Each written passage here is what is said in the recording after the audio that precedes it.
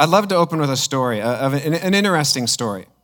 A book, honestly, could be written called The Adventures of the Army Corps of Engineers. They have done so many crazy things, and honestly, if I wrote the book, this would be chapter 1. This is the one that I would tell first to get you flipping the pages. In the late 1800s, the Army Corps of Engineers had this idea that they would cut these canals off of the Colorado River and they would route it into Southern California into an absolute dead, dry desert basin to irrigate because they believed that they could make it a fertile land for food production. So work began. They began digging these canals and they were digging them in long stretches, putting dikes in, knocking them out. It would fill in behind them. And it was in 1905 that there was heavy snowfall, then a sudden snap spring and heavy rainfall.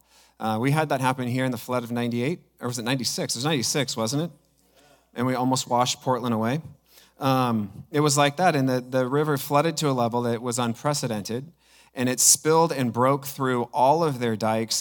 It went right through everything they dug. It bored its own hole and began to dump a huge amount of the Colorado River and all the flooding into a dry desert basin in Southern California. And it was dumping, and they tried to fill it. It took them 3 years to stop the leak. But in that 3 years, that once dead Valley Gulch turned into what today is called the Salton Sea. The Sultan, like an Arab, like a Persian king, a sultan. And so it filled in the whole basin. And for those 3 years it poured in, it didn't just pour water. It poured silt and algae and fish. And when those things came in, it brought in the minerals and the life-giving things that it needed to turn a dead valley green. Birds changed their flight patterns. They began to flock to the Salton Sea. They began to lay eggs there, live there. Fish teemed and bred to enormous numbers. They called it the miracle in the desert. And it didn't take long for tourists to figure it out, and I got a picture here. Here's some postcards of what they built around it. At the Salton Sea, the big one that everybody went to was called Bombay Beach.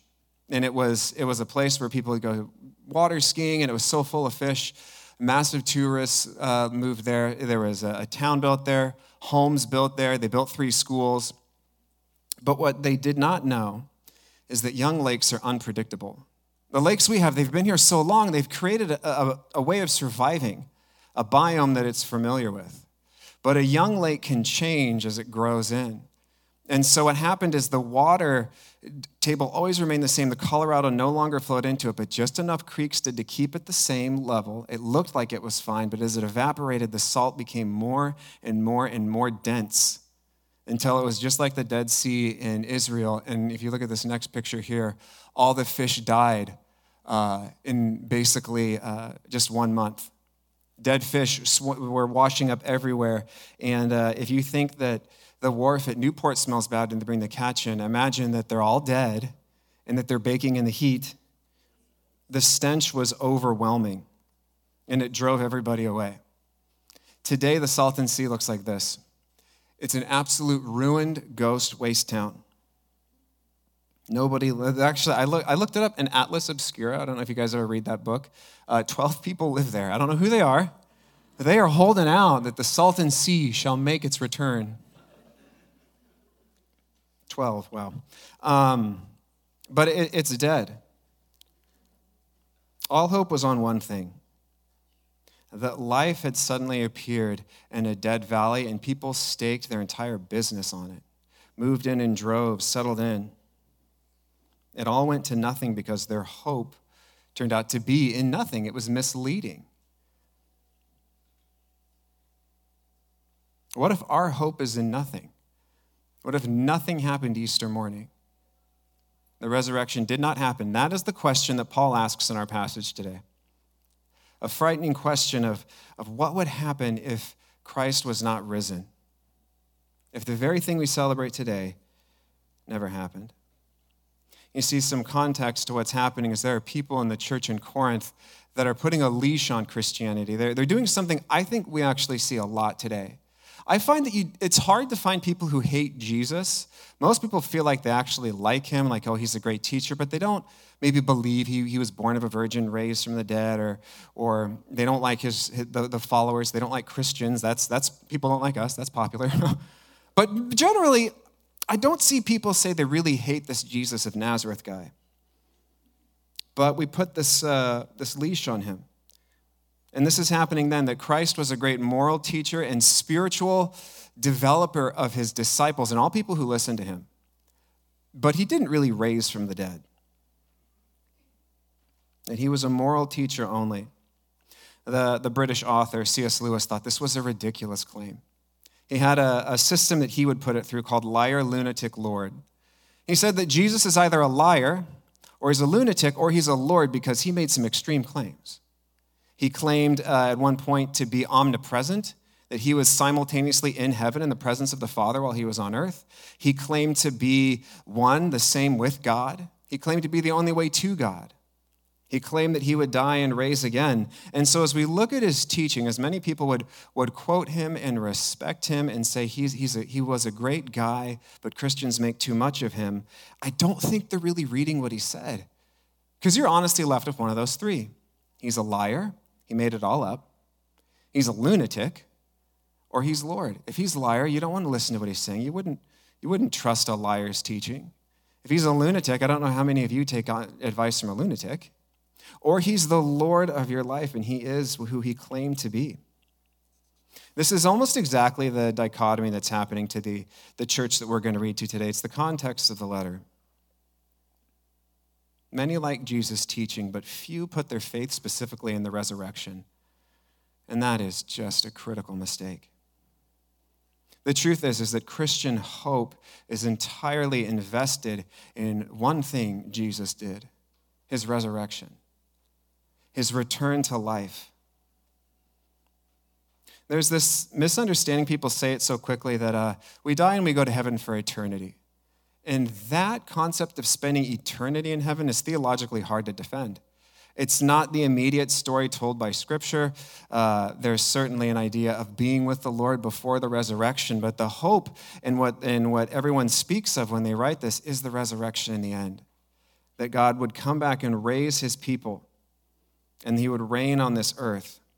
Because if we were to go to spend eternity simply in heaven, it means that we would have failed in our calling as humanity, called to administrate and to send God out over this creation and to raise it up to be something that is beautiful to God and that it would be full and complete and beautiful. And justice is supposed to reign on this earth.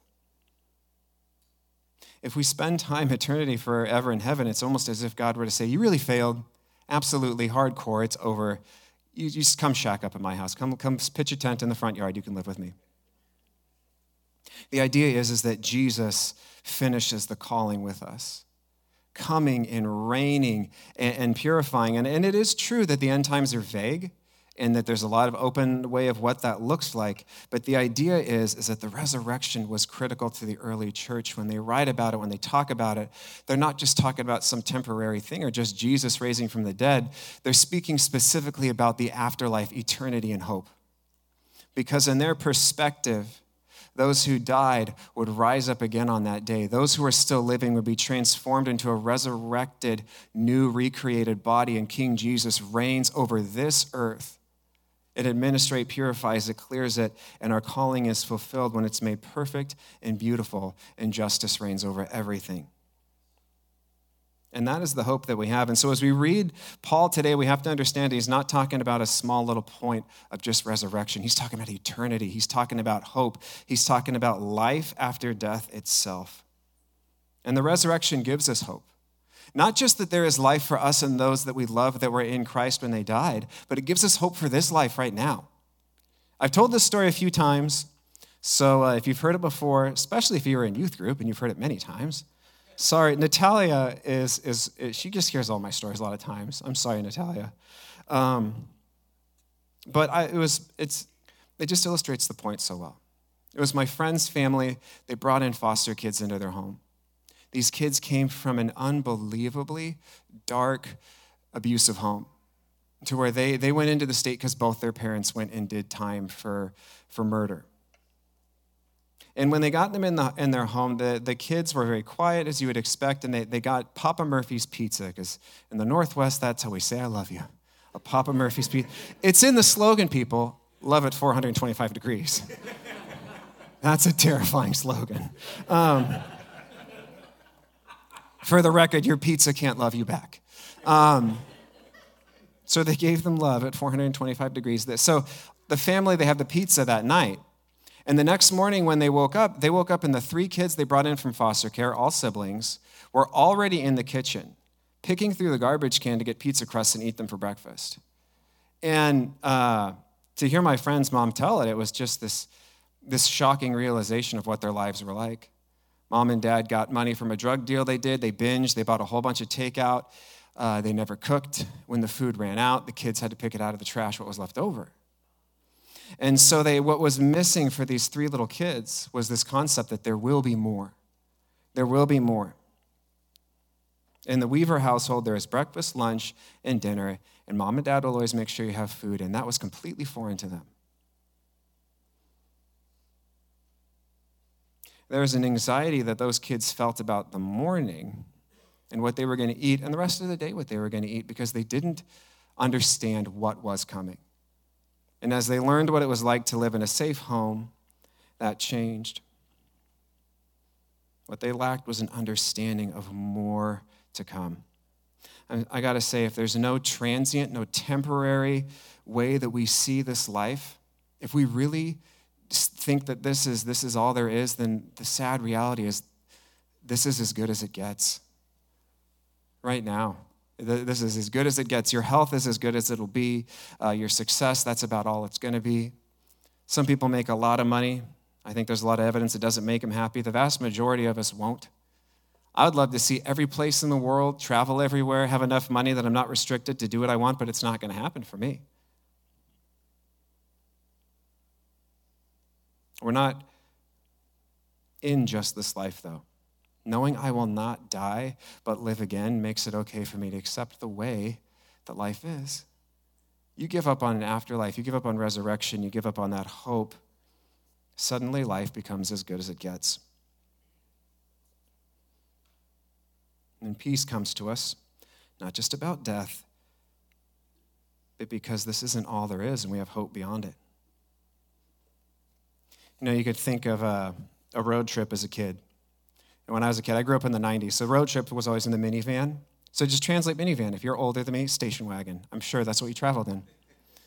And the road trip with kids, I mean, I'm one of 5, so the road trips were not comfortable. It is elbows, it's fights over the armrest. We had a little TV that you could put a tiny VHS in that plugged into the cigarette lighter that always made you car sick because it was so small and you were looking down at it. It was humid all the time. Crank that AC up as high as you want. 5 kids on a road trip, it's humid. And it always smells like gas, and not the type that goes in the car. It's like, I'm talking toots. And it's a rough thing. But you get through the drive because you know where you're going. You know where you're headed, whether that is the beach, whether it's Disneyland. It's the fact that this isn't as good as it gets. You didn't just give up several days of your life to fight with your siblings for all that time. Soon you'll all be out. Mom says there's a pool at the hotel and everything's going to be fine. It's the destination that really gives you hope in that car ride. Makes it a little more palatable. It's not perfect. That ride's far from perfect. But we can tolerate it, live with it, accept it. The resurrection isn't something we just live for, but in a sense, it's something we live in, isn't it? Because it's something that's coming that changes the way we see life now, makes us able to handle things even now. I want to start out by reading the first portion here. Where do I got my notes here? I got all spun around. Who cares? It's Easter Sunday. We're having fun. Let's go. All right. I believe so go ahead and put it up there. Yes, 16, I knew it. For if the dead, this is Paul's scary question, if the dead are not raised, then Christ has not been raised either. And if Christ has not been raised, your faith is futile. You are still in your sins, and those who also have fallen asleep, old Christian way and actually a Jewish way of referring to death, in Christ are lost. If only for this life we have hope in Christ, we are above all else to be pitied. Because this is a group of people who have given up everything for this. Their lifestyle is different. Where their money goes is different. What they feel free to do, what they don't feel free to do is different. And if it's all just for the joy they get out of between now and when they die at the end of their life, they're to be pitied above all else. He goes on to say, with great Easter emphaticism, Christ has indeed been raised from the dead, the first fruits of those who have fallen asleep. For since death came through a man, the resurrection of the dead also comes through a man. For in Adam all die, so in Christ all will be made alive again. But each in turn, Christ the first fruits, then he comes, and those who belong to him. First fruits is a critical picture that we got to understand of the way that this promise works when we look at Jesus. First fruits is celebrated in the Old Testament. It's actually a reference to a festival that was instigated by God in Scripture. And it was a time when the first precocious plants, the grain, fruit, vegetables, the first ones that could be selectively harvested. I mean, you wouldn't send everybody out, but you could go and pick the ones that ripened first, would be picked. They'd be offered up at the tabernacle in worship. And the feast was given thanks for a very key purpose. The image was this with that holiday. It was given in thanks for the things that were to come. Receiving that this is the first sampling, this is the promise that our harvest will be full. And I find that's honestly how plants work. We're in Oregon, blackberries everywhere, and I grew up in the country, so there's blackberry bushes everywhere. They're up on hills down below. They ripened all at different times. And I remember that they also have first fruits. I love blackberries. I mean, honestly, blackberry jam beats any other jam any other day. Blackberry pie, there's no way you can convince me that's not the best pie. That is a king's pie. That is an amazing pie.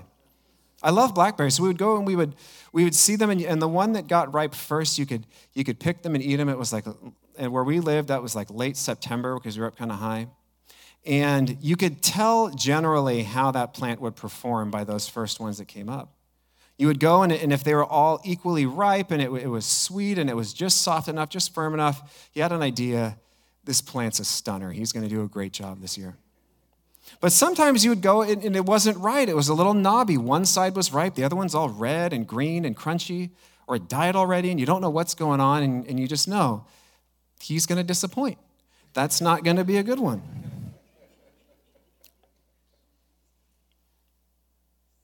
Because the first fruit is a sampling of what the rest of the plant does produce, what it will be, what it's going to make. And this was the meaning of the holiday. We also celebrate Easter like the Feast of First Fruits, knowing that Christ is a picture of what is to come. As you see, the Apostle Paul is a genius, and the picture and his point is so clear. The resurrection is proof of what is to come, and we have to fix our eyes on Christ risen to remember the life that is to come and that our existence goes on. To live in an ongoing reality that impacts my daily life, to know my existence will go on. Living life in that perspective of eternity.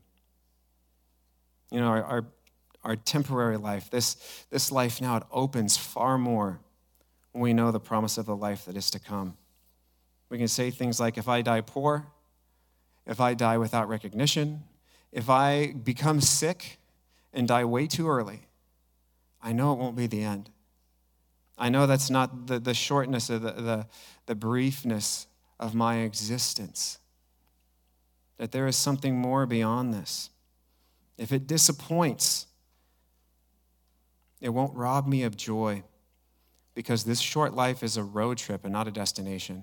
Just because the road trip sucked doesn't mean life was bad. This is why it says no one can steal our joy in Christ. It's true for us in this country where we can live in our faith comfortably, to those that live in places that are persecuted. You just can't take that hope away, Because when the hope is that at the end of all things, Christ will come, raise everything back up, bring complete justice to the life that was here, judging people for right doing and wrong doing, bringing justice to everything that was, bringing life to what was lost, restoring everything. And then it doesn't really matter how the road trip goes.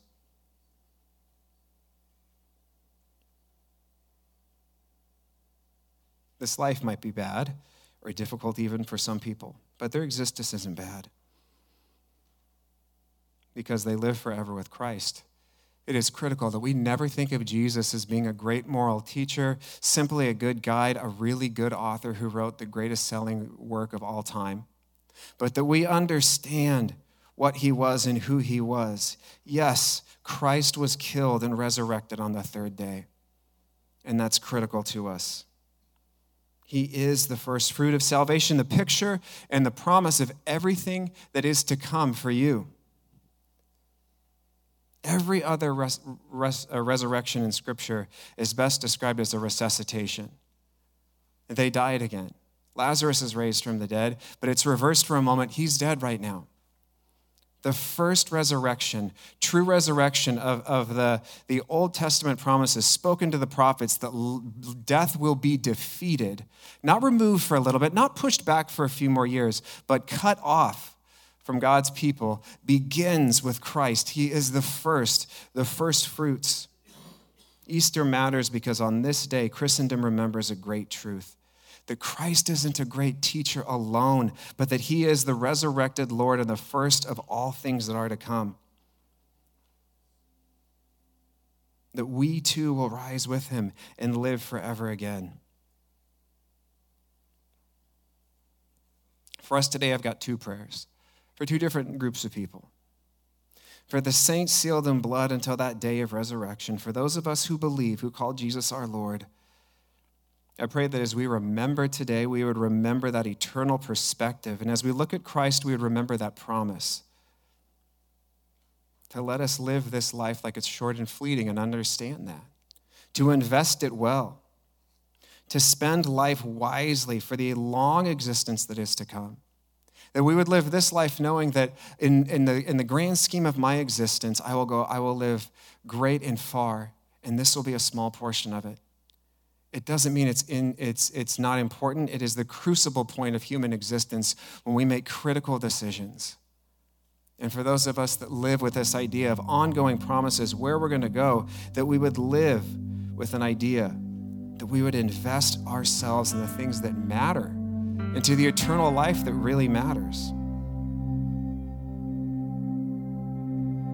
We're also going to take a moment to pray for others today who you don't count yourself as one of those belonging to Christ. You haven't made a commitment to say he is Lord. I haven't decided what I make of the 3 L's, liar, lunatic, or Lord, and you want to give your life to Christ today. You want to start a new thing today. That, as it says, all who are in Adam are destined for death. And that is all of us, all who belong to the human race. But not all are in Christ.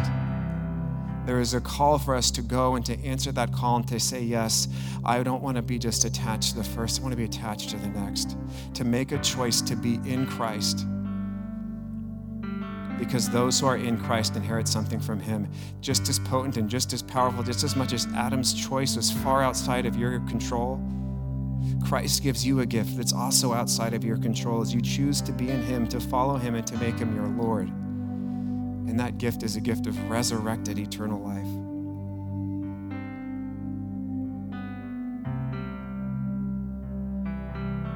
He has risen. And one day, as sure as he lives, we will rise with him also. I want to pray for us. God, I pray that you would convict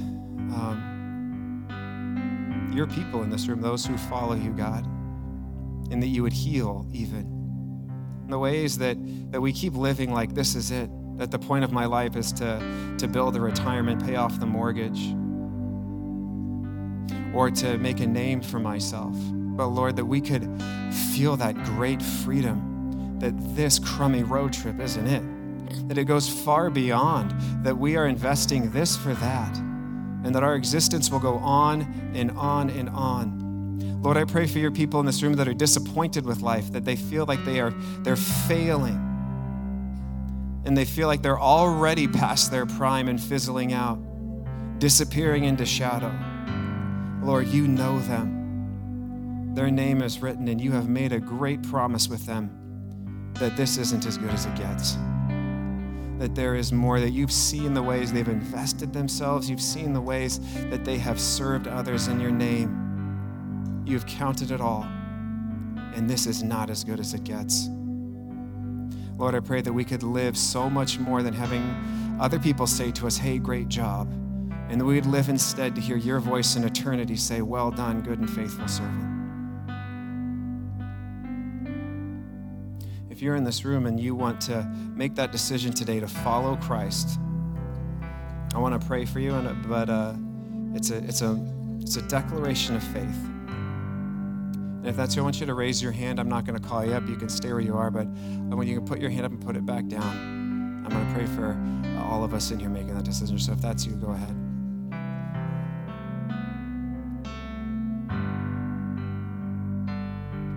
Well, Lord, we just... we ask that all those convicted to join your kingdom, that feel that call to join your kingdom, they feel the light, they feel the hope, they feel the promise, that as they say yes right now, your redemption would be theirs. God, I pray that they would feel the cleansing of conscience, the filling of your spirit warring around them. Lord, I pray that as this week goes on, it'd be like a layer after layer after layer breaking off their mind of how they see their own life themselves, that it would be recast in the eternal forge of who they really are with you. May destinies be changed today. In Jesus' name we pray. Amen.